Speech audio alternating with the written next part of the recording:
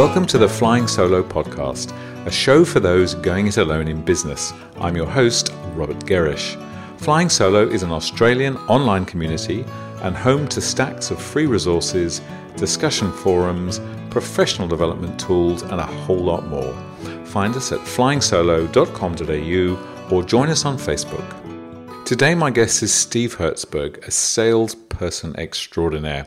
This interview was originally recorded as a live radio segment, hence the listener involvement that pops up from time to time.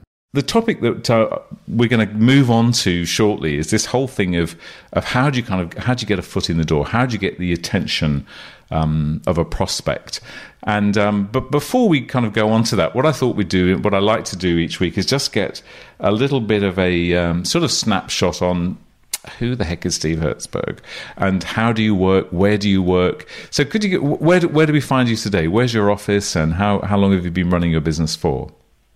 Yeah, Rob, well, I've had my own company now for over 8 years. That's NRG Solutions. Mm-hmm. I'm based in Sydney. I've had the experience of working in an office in the city where we shared an office with one of our clients for a couple of years. But now I'm working from the home office, so that's where I am now. I'm in the eastern suburbs of Sydney.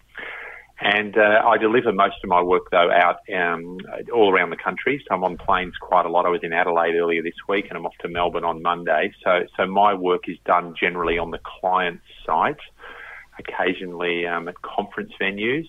But most of my work is with groups of people, sometimes between 8 and 20 people in a room. Okay. Yeah, workshops or seminars and helping people understand how they can be better in the area of, it could be business development or presentation skills, or quite often in the area of leadership. So all right. That's what I do. So just so before we sort of dive right into it, 8 years you've been in the business. Presumably this whole issue of getting a foot in the door is very much a topic for you, even though this is stuff that you preach and you teach. It's still a challenge for you, presumably. You've got, you're not the only person out there. No, clearly you're the best, but you're not the only person out there delivering these kind of things. So is this a challenge for you as well in your business? Yeah, look, it's a very interesting question. I think it's an ongoing challenge, no matter how long you've been going for in small business. I often say NSM, never stop marketing.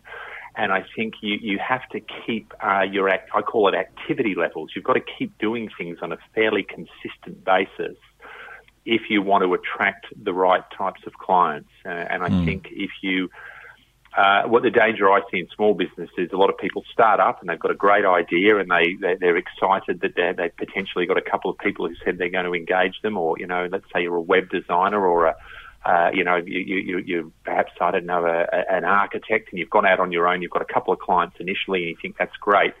But over time, I think you have to keep going with your business development and your marketing. It needs to be regular. Just like, look, if you want to stay fit and healthy, you can't go to the gym twice a year. You've got to be ongoing, and that would be something I'm certainly conscious of as we're in our 9th year now at NRG. And it never stops. So I'm always conscious if I'm not delivering work, I'm making sure that I'm doing activities that will potentially get me in front of the right types of clients. What activities particularly do you get involved in? What things what works for you, and how typically in a week, how long might you be sort of spending in your business on your business development side of things?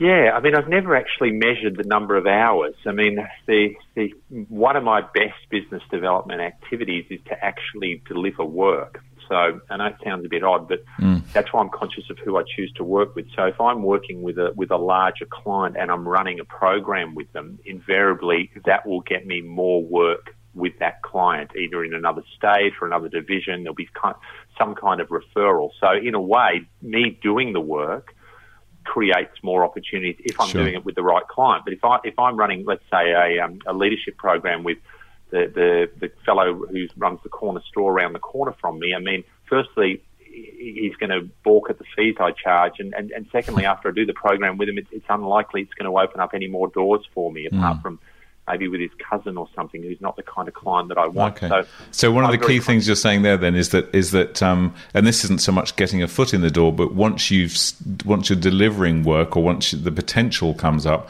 what you're saying is that you're very, very clear on who you will work with, because you know that you can grow your business through word of mouth. But if you're not going to get the right word of mouth, then the question is it worth working with that business or organisation?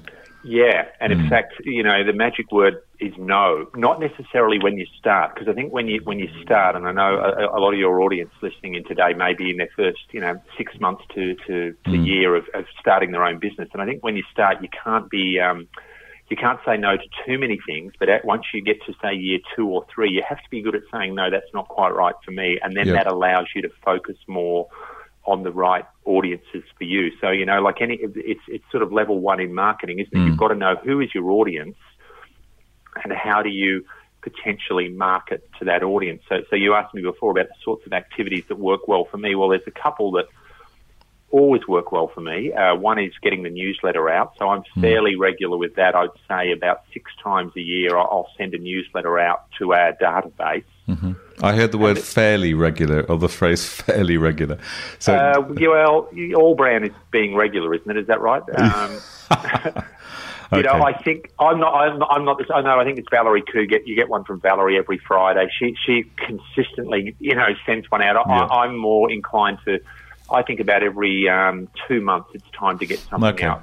That's for my audience. Sure. And when I send that newsletter out, which goes out to about 2,000 people, it's just a reminder that I'm out there. I don't just sell products through it. I try to provide some articles or ideas of value. That could be a YouTube clip. It's normally an article that I've written on something that's on my mind, but sure. I don't want to just contact my database when I want to sell to them. I want to contact them with ideas of course. That might be of value. Yeah. So that's what you're talking there. Obviously, is largely nurturing and developing existing business, and clearly, I absolutely would agree with you that regularly broadcasting content that's helpful to them. Clearly, that's a great strategy, and it works well for you.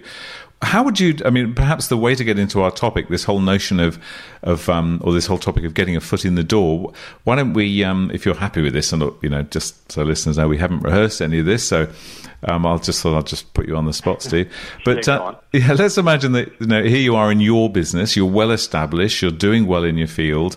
And there's a new sort of sector opened up. You thought, let's say pharmaceuticals.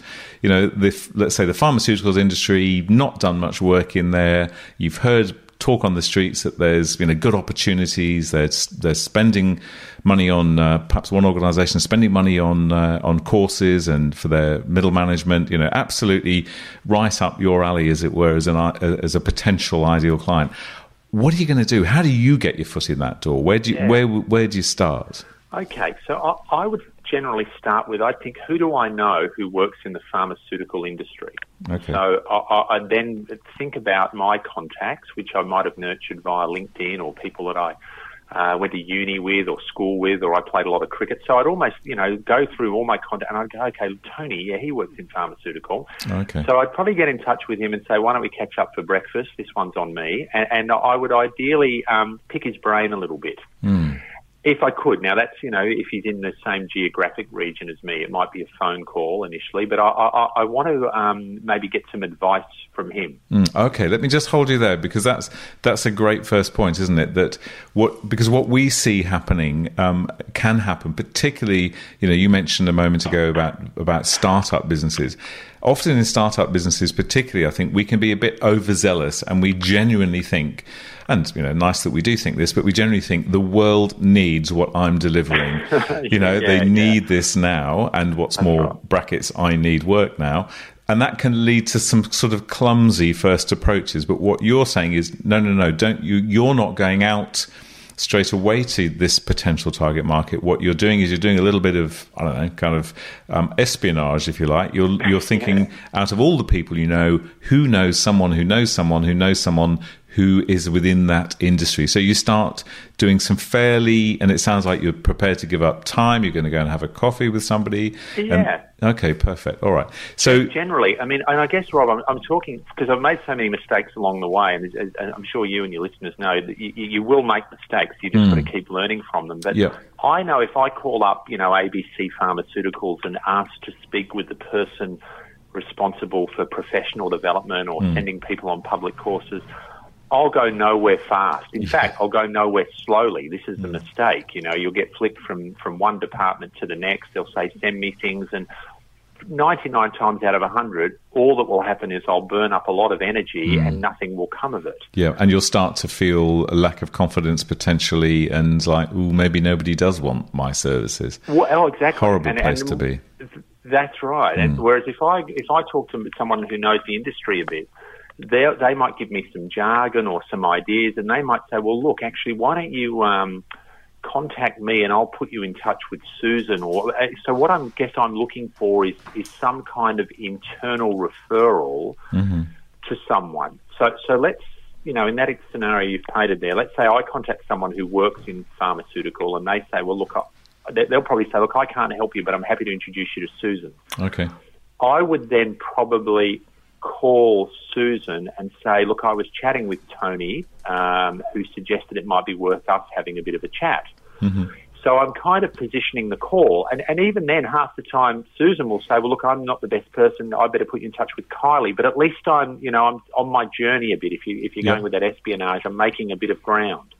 Okay. And as you said, again, at the outset there, and I know that it's probably not necessary for us to delve deeply into, say, social media side of things, but the role they play is clearly very, very important, and it's something that really didn't exist much when you started your business or when I started mine. But you mentioned LinkedIn there at the outset, and that clearly for the sort of circles in which you move and the clients you're looking for is a wonderful way you can have a look at your contacts, you can have a look at who your contacts are friendly with, so you can start to plan. Just before we go too much further as well, if you were saying, okay, I want to break into the pharmaceuticals area, roughly how long might you give yourself? I mean, what's your thinking? You're not going to get a bit of work starting a week on Tuesday, are you? Very unlikely. Very unlikely. I mean, you might have to give yourself 2 years before you get a paid job. Right. And in fact, you find it's interesting you choose pharmaceuticals. I've done a little bit over the years with them, but on the whole, it doesn't quite work for me for a few reasons. But one of the main reasons is they're very strong on using internal people to deliver their program. Right.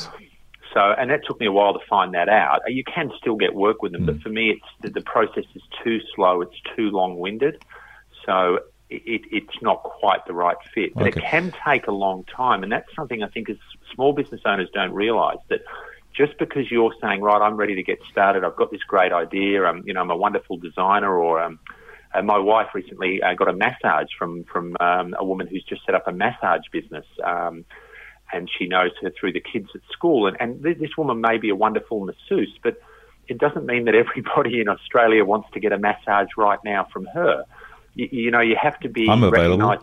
You're apart from you and me, Rob. Yeah. But I think you've got to be patient. So I often say, just because you're selling, it doesn't mean they're buying. And if you push too hard too soon, generally you'll get the other party offside a bit. Yeah, you'll shut doors down rather than open them up. Yeah, I think so. I think Carl Barron's one of my favourite comedians, and he's got a great saying. He says, you don't make grass grow faster by pulling it. And I think sometimes in business, we push too much. Come on, we want to get a meeting, we want to show them. We're keen, we know it's good. Yep. But I think you're better off getting them to come to you. That's really the skill, isn't it? I mean, that's really what your business development should be about. How do you attract the right kind of people to almost come to you and say, hey, I wouldn't mind finding out a bit more about what you've got to offer. And I guess as you write, and I love that little story about pulling grass. And also I should just point out to listeners that I think we did just hear Steve Herzberg say that if anybody's got a good contact within the pharmaceuticals industry, he's open for business. Yeah, I like it. Yeah, but it's so true that the comment you made also, that just because we're ready to sell doesn't something people are ready to buy. And this can be very frustrating, particularly either in the early stages of business or when you've launched some new product or service. And I remember when in my coaching business, when I started my coaching business, just to digress for a second, I love to talk about myself. Basically, if you had a credit card and a heartbeat, you were an ideal client for me. And I remember there's one particular guy, and he was a sort of center of influence, had a lot of good contacts around him. And I knew him quite well, and I thought, this man is going to just jettison my business like I won't believe. And I had convinced myself that one conversation with him and I was off and running. And oh my goodness, it just turned into a total catalogue of disaster. And never, ever yielded anything that I sort of anticipated. We're still good friends, but just completely didn't go the way I wanted it. And but I convinced myself it was going to. So a couple of points you've raised there. First, give yourself time. And you said 2 years. And I mean, obviously this is different depending on what kind of business one may be in. But you're clearly giving yourself a lot of time. You're taking sort of almost kind of baby steps just to start to infiltrate. Now, just to wind back a little bit, so you mentioned a scenario there where you sort of talk to your community that you already have, or your people around you, and in that example, someone popped up who did have a contact. What about if that person didn't pop up? Imagine you're totally cold. You don't have anybody. Then what do you do? Yeah, it's a good point. I mean, I think then it is hard. So let's say, from my experience, if you're a very small business owner and you don't know anyone, let's say you're trying to, I don't know, get business with an Optus or a large bank or a big, a large pharmaceutical, what will generally happen is you'll end up going through to somebody who has the responsibility of dealing with suppliers. Mm. And it's a very long-winded process. And my experience has been, unless you've got some kind of connection or industry experience, you're going to waste a lot of energy, and you're going to be very lucky to get work with that company. Yeah. So I would normally say, target a business where you think you could be a good cultural fit with that organisation, or target an industry. So, for example, if you used to be a hairdresser and now you're doing neck massages or something, target the hairdressing industry because you understand their industry a little bit, and you kind of hopefully can stand out from other suppliers because of your background and your own experience. So I just think it's a mistake to try and ram your foot in the door where there is no connection. Yeah. You can get lucky, but it's a very long process. If you were going down that path of, just endlessly calling lots of businesses trying to get your foot in the door, I would make sure you've got something coming up that's of value. So generally, in our business, we do public courses a few times a year. So, if I'm going to call 25 companies that I've never worked with before, and I'm going to take the approach that you're referring to a bit here, Rob, I would be trying to find who would be a person who could come to an event that we're running to review what we have to offer. Okay. You with me there? Yeah, totally. For example, if you bake cakes, you want to be having some event where people can come and sample the cakes. You've got to get people to experience what you have to offer. I think if you just end up sending endless brochures and emails, and I get it all the time, actually. I was thinking about it when I was thinking about this interview. I get idiots who send me endless emails telling me how good their, I don't even know what the jargon is now, Rob. What's it called when you want to get higher Google rankings or search? What's that search thing called? Well, just SEO, just ranking. SEO, yeah. Okay. So all these people send me these emails. They never ring me up. I mean, at least ring me up. And then if you rang me up and asked me a few questions and you had an event coming up, something might happen. But just sending emails telling me how good your service is, I think if I don't know you or I haven't experienced you, it's very unlikely anything's going to happen. Yeah, I think they probably sent it to 5 million other people there, and 3 people will respond, and off they go. But I know what you mean. I know what you mean. I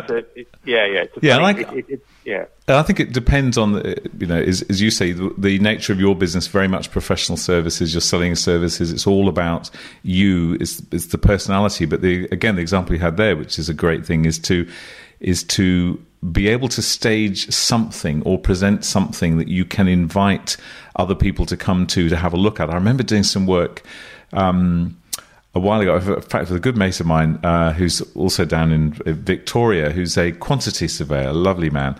And as a quantity surveyor, his ideal clients are architects. The only problem being, whilst architects need quantity surveyors, they don't kind of want to necessarily build any great relationship with them. It's kind of, when we need you, we'll call you, okay? That's typically the sort of response he gets.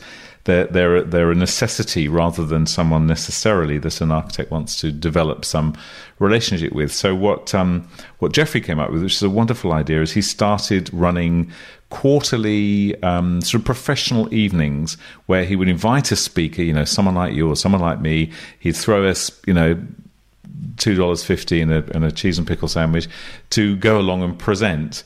And we'd do it because we know the room is full of potential ideal clients for coaching or presenting or whatever. And of course, it rubbed off really well on him because he was the host of this event. So he had a room full of, he only had half a dozen architects in the room, but they wouldn't have come out to see him, but they would come out to see somebody else. And I think that can work quite well as well, can't it, in this getting a foot in the door, is if you haven't got people around you, well, you can figure out, well, okay, how can I get a few of them around me? What about going to looking at places as well, or other maybe events that might be populated by these people? Do you do any of that? Like, would you go along to? We'll just keep dragging out the pharmaceutical story, if that's all right. Would you kind of go along to maybe a pharmaceutical event so you can rub shoulders and? Do you do that sort of thing? I think back to when I started, I used to do a bit of that. So some of my clients are law firms, and I remember going to like a conference where there were a whole lot of law firms. But I found I was meeting the wrong people, and maybe that's me, but they weren't people who had influence. So, if it's a larger account, you've got to find the people that actually have the ability to make a decision, to book you. That's in our line of work. So for me, it might work for other people, but I think going to events can be really useful. I think hosting them or being the speaker is 10 times better. So let's say, I'll go back to, I imagine some of your audience, Rob, there might be virtual assistants or maybe web designers, graphic designers. Is that fair to say? Yeah, that's totally fair to say. So if you're a good web designer, why not through your community, whether it's your sporting club, it might be a church you're involved with, maybe your kids go to the local school, why not build a relationship with the people that could potentially help you organise an event for that community? And then run put on, as you say, some cheese and pickles, maybe a few glasses of wine, and show people what's happening, in web design at the moment, and put something on that's of value. And then people can see you and experience you, and you'll probably find from that can open up a door or two because they've experienced you. So I think look for opportunities. I guess it's the give-get principle. In order to get things, give a bit initially. And I've found over the years that stuff, the amount of events that I've done where I've offered to speak, even in the last month, I think I've done 2 events where I speak for no charge and just put a bit of stuff out there, and invariably that opens up a door or two because there's someone in the audience who goes, well, that guy should come and do some work for us. Okay. I've just got one question coming from Dave, which is on the topic of testimonials. I think I might know the answer to this one.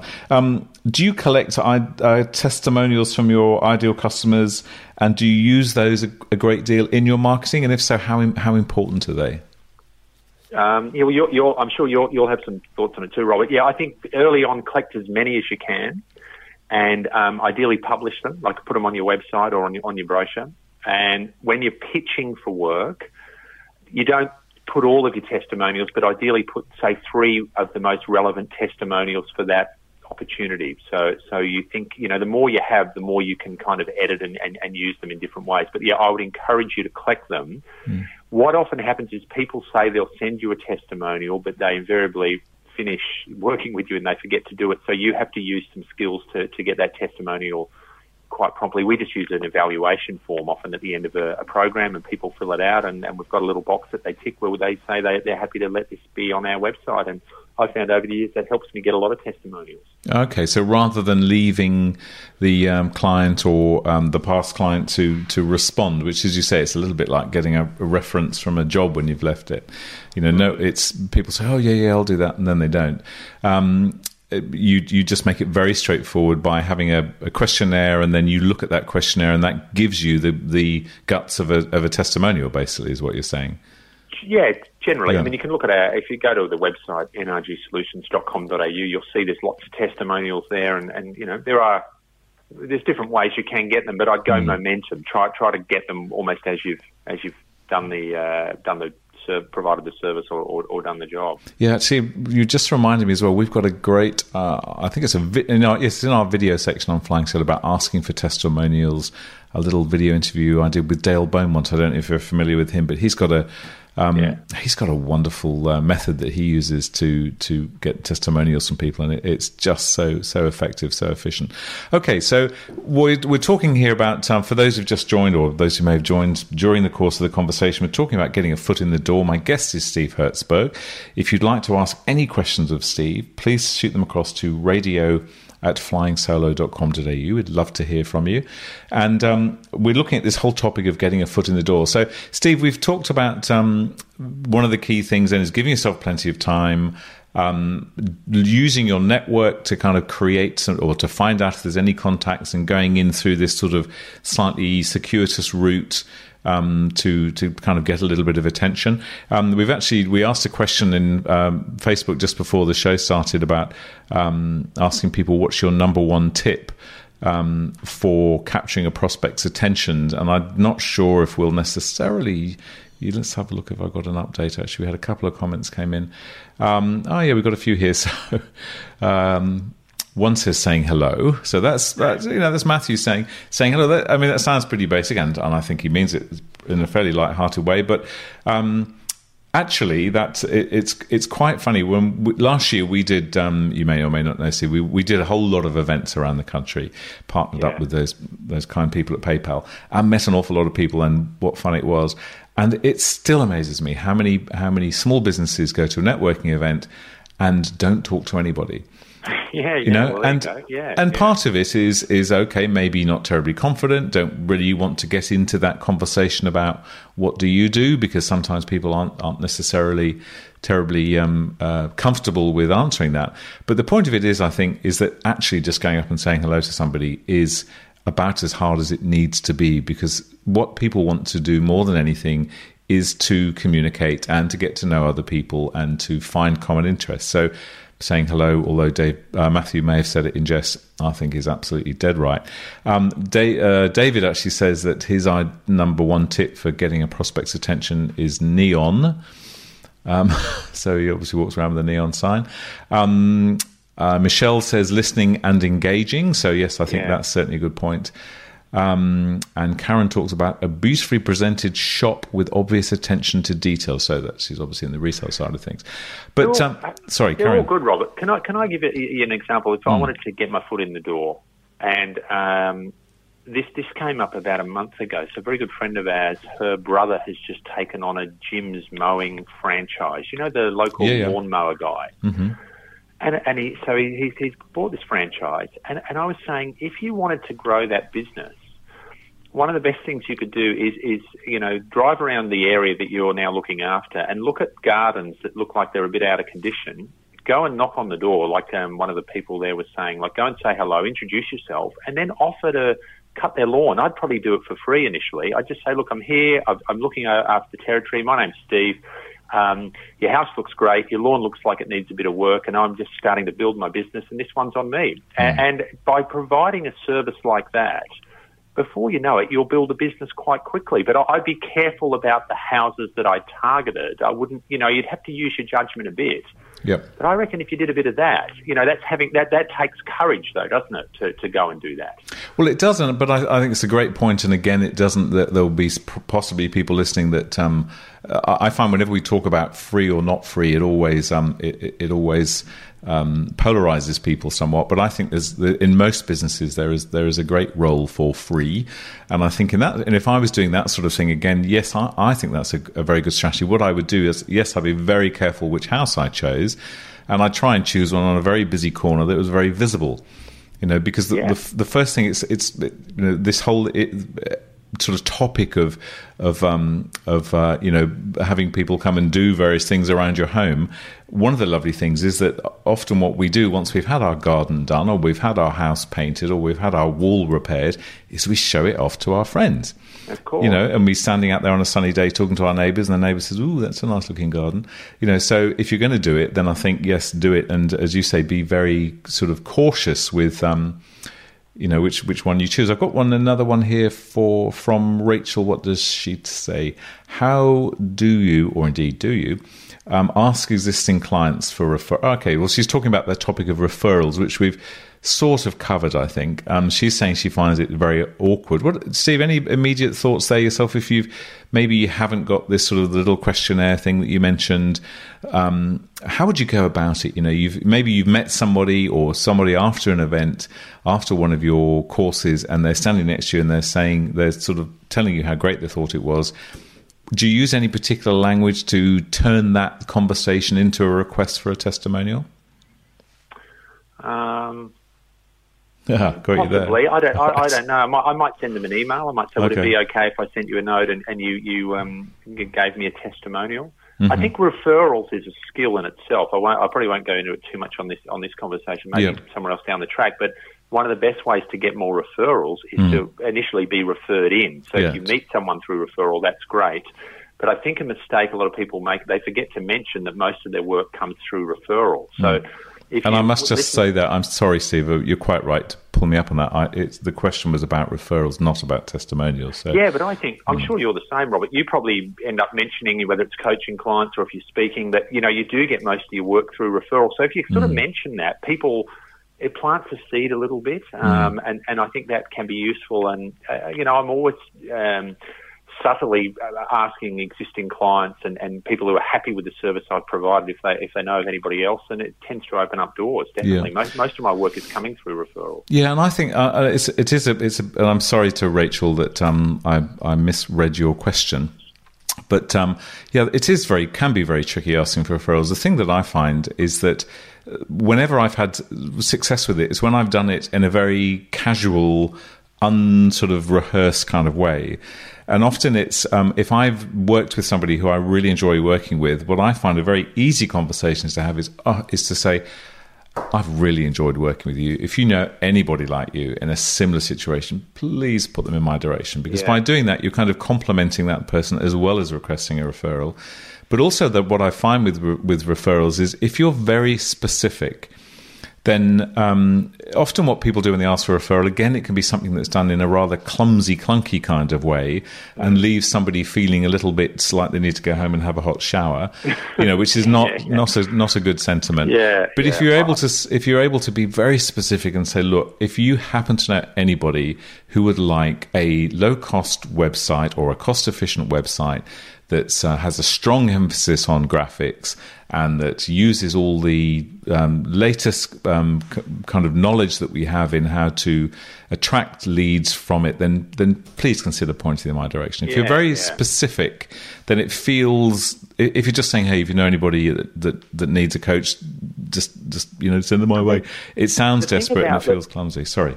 Rob, I think the thing with referral, and I think I won't talk too much about it, but if you see a great movie, you generally tell people about it. If you have a really good meal or you have a good experience at a hotel, you'll tell people about it. So if your small business is good, you don't have to push that hard for referrals. I mean, I wouldn't overdo it. I would just keep providing, we all know it, provide the customer with more than they thought they were going to get. Now, historically, I found in Australia, I've been travelling around the country for years doing this work, the service industry in Australia on the whole is hopeless. People provide you with an experience that very rarely is that good. It's almost like, oh, God, customer, I've got to make an effort. And, as you know, when you go to the US or you go up to Asia, they generally make an effort to serve you and look after you. So if you're providing any service in Australia, all you've got to do is be a bit better than the majority of service providers, and you really will stand out and you'll get referrals. And you think about the cafes you revisit or the, you know, whether it's your physio or your hairdresser, the places you tend to go back to generally just make a bit more of an effort in that service area. And that, to me, is what generates the referrals. It's the quality of the work and the experience that the customer has. Okay, well, look, Steve, thank you. I'm going to wind this up in a second, but I really appreciate the time you spent with us. And that's where we'll leave this show from Flying Solo. I'm Robert Gerrish, and we hope you'll join us next time. If you're looking to start a business or rejuvenate the one you're in, you'll find heaps of resources at flyingsolo.com.au and a supportive community on our forums and Facebook. Thanks for listening.